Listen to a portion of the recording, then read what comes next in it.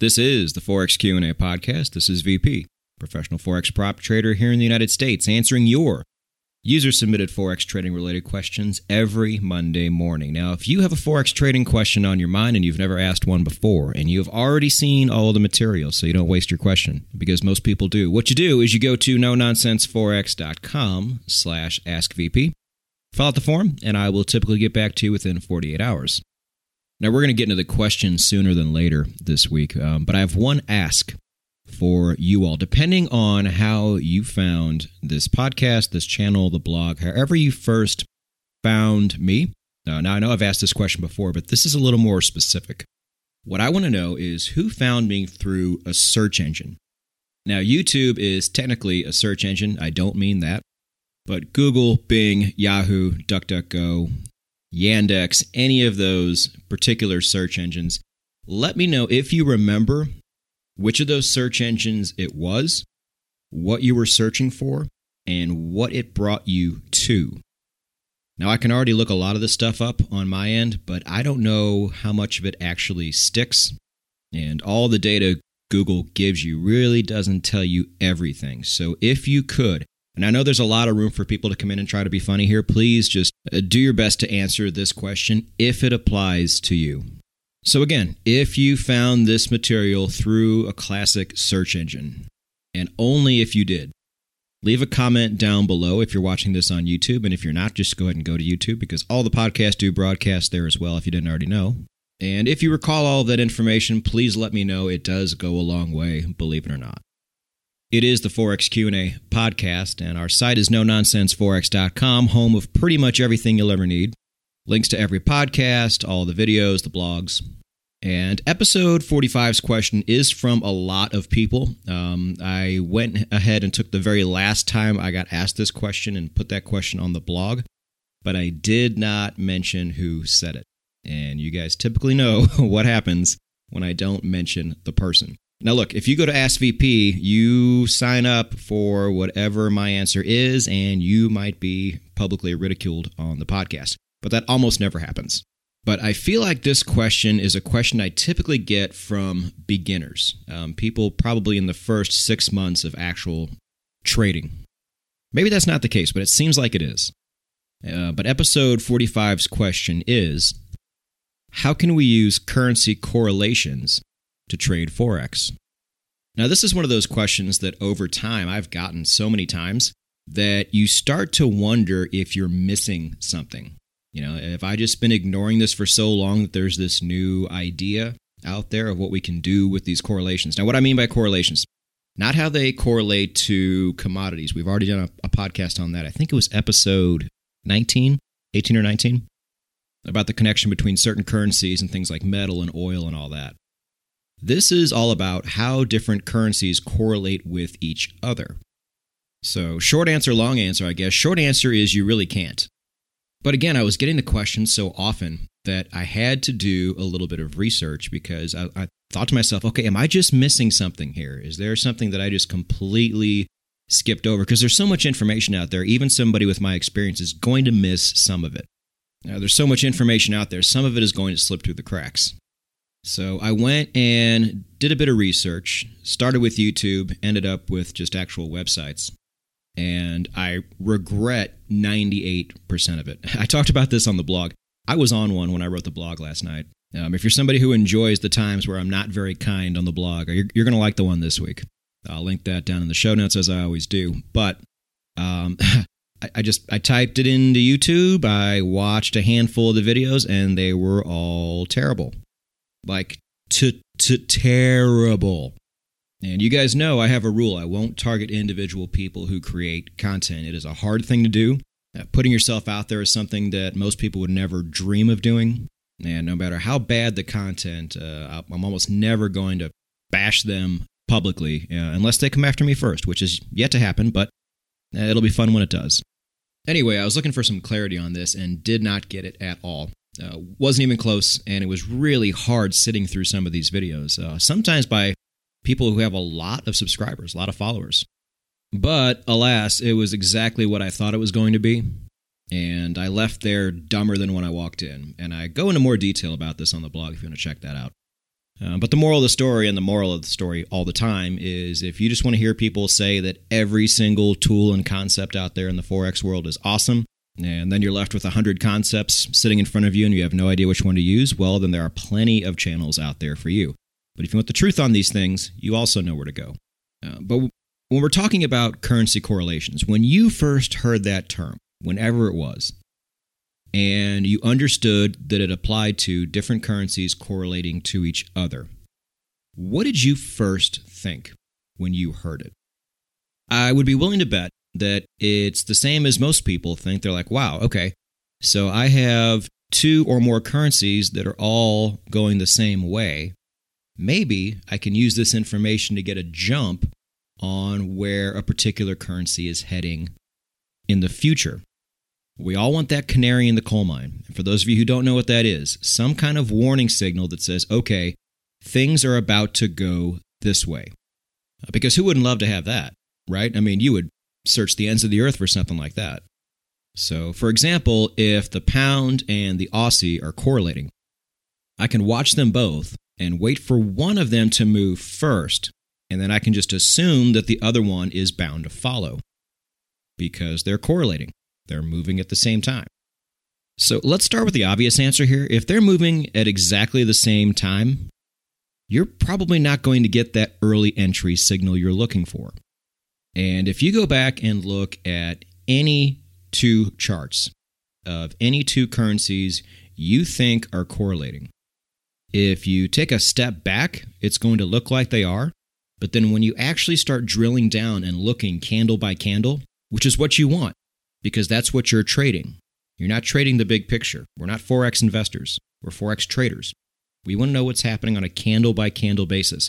Once you start drilling down that close, you are going to see just how much those pairs really don't correlate that much at all. I gave lots of examples of this in the blog. I do know that this whole podcast does need visuals, and so that's where I put it. But just remember that even if they look like they are, they're really not, far more often than they actually are. And that's a problem. That's a really big problem, actually, because you might catch it when they actually are moving in lockstep with each other. And then the very next time you try to make a trade, it's not going to be that way. And then, on top of that, you have 2 currencies that might be kind of correlating right now that months from now might not correlate at all for an extended period of time. Sometimes currencies will run together for a little bit and then they won't. Do you know when that change is going to happen? You don't, because nobody does. In the end, you need a lot more information on this than you currently have. And because you don't, this whole concept is completely unusable. And I would wager to say that a lot of times, you're not even watching things actually correlate. All right, stay with me on this. You will often find times where certain currencies out of the 8 majors do something called drive the bus. Meaning, because we always trade one currency against another, there's a good chance that one of those currencies, especially over an extended period of time, is going to be much more important than the other one is in terms of how they control whether that overall pair moves up or down. So in the examples I gave in the blog, that currency was the British pound. For an extended period of time, it just mattered more what was happening with the pound, whether it was strong or weak, than it did the quote currency. And when this happens, you are going to see charts that look very similar, and you're going to think that certain currencies as a result might correlate, but they're totally not. Here's a question for all of you out there, and yell it out if you know it, but this is not an easy question. When it comes to currencies that look like they're really driving the bus, which 2 out of the major 8 are the most easy to spot when this is happening? Out of all of the 8 majors, when these 2 currencies are, quote, driving the bus, which 2 are the most easy to spot on your charts? What are they? Get into me. Did anybody say the United States dollar? Because you're wrong. The 2 most easy to spot currencies when they are in a position of power to, quote, drive the bus, are the euro and the yen. Now that you know this, can anybody tell me why? The answer is because when you look at how all of the currencies are laid out in terms of which ones we say first and which ones we say last, the euro is always first, the yen is always last. So if the euro is in a position of power, and the events that are happening with them just happen to be more powerful than the other currencies, you're going to run into a situation where many of the euro charts look the same.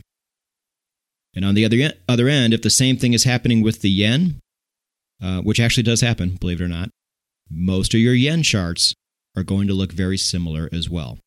It's just a matter of one of those two currencies driving the bus more than the other currencies are right now.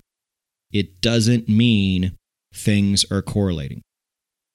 If the Euro Aussie and the Euro Kiwi look the same to you, to the naked eye, go look at an Aussie Kiwi chart.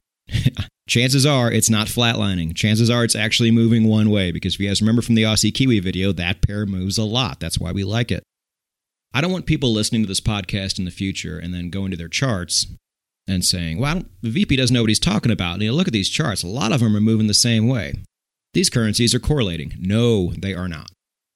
Please understand what it is you're actually seeing. Just because they are called currency correlations doesn't mean that's what they are actually doing. I mentioned this in the blog as well. Don't fall in love with the way things are titled. Look deeper, especially in Forex. Don't hear things like currency correlations and just assume that certain currencies run together a lot and there's a way we can take advantage of that. Because you can't. If there was, there would be somebody out there on YouTube or anywhere that actually has real examples of how you can do this over and over and over again. But they don't. Even the best sites that I found, the examples that they showed, still had a lot of holes in them. Still looked like exactly what we talked about earlier. How to the zoomed out eye, they look like they're running together, but as soon as you look candle by candle, it's a totally different story. Nobody has ever come up with any kind of numbers to prove that this thing works over time, because there's no way they would ever be able to. On the flip side, there is something that can be tested over time to see if it works backwards and forwards, and that is your trading system. Stop looking for things outside of that. You think it's actually going to be something that can complement your system, and I get that, but it won't. If anything, it's going to sabotage your system because it's going to take you away from something that actually works. I got the question before too. Said, hey, on the euro, for example, I am getting a signal to go short on the euro dollar, but every other euro pair is telling me to go long. Should I still go short on the euro dollar? Yes, absolutely. If your system is telling you to do it, do it. Don't ask questions. It has been proven to work. Nothing else out there has. But traders, if you don't have a system that's been proven to work, you need a system that has been proven to work, and you know where to go to put that together. It's the only channel in existence, it's the only podcast in existence that actually helps you create one that you will have for life. Whether or not you're smart enough to follow it and not deviate from it is totally up to you, but you got to have one first. So catch up on the material and get testing. It is so worth it in the end. In the meantime, if you haven't yet, go and rate and review the podcast on iTunes. Get ready for another baseline video coming up on Thursday. Everybody seems to be enjoying that, and there's plenty more of that to come. And let us keep this head of steam going. Do not slow down. It's worth it. Go get it.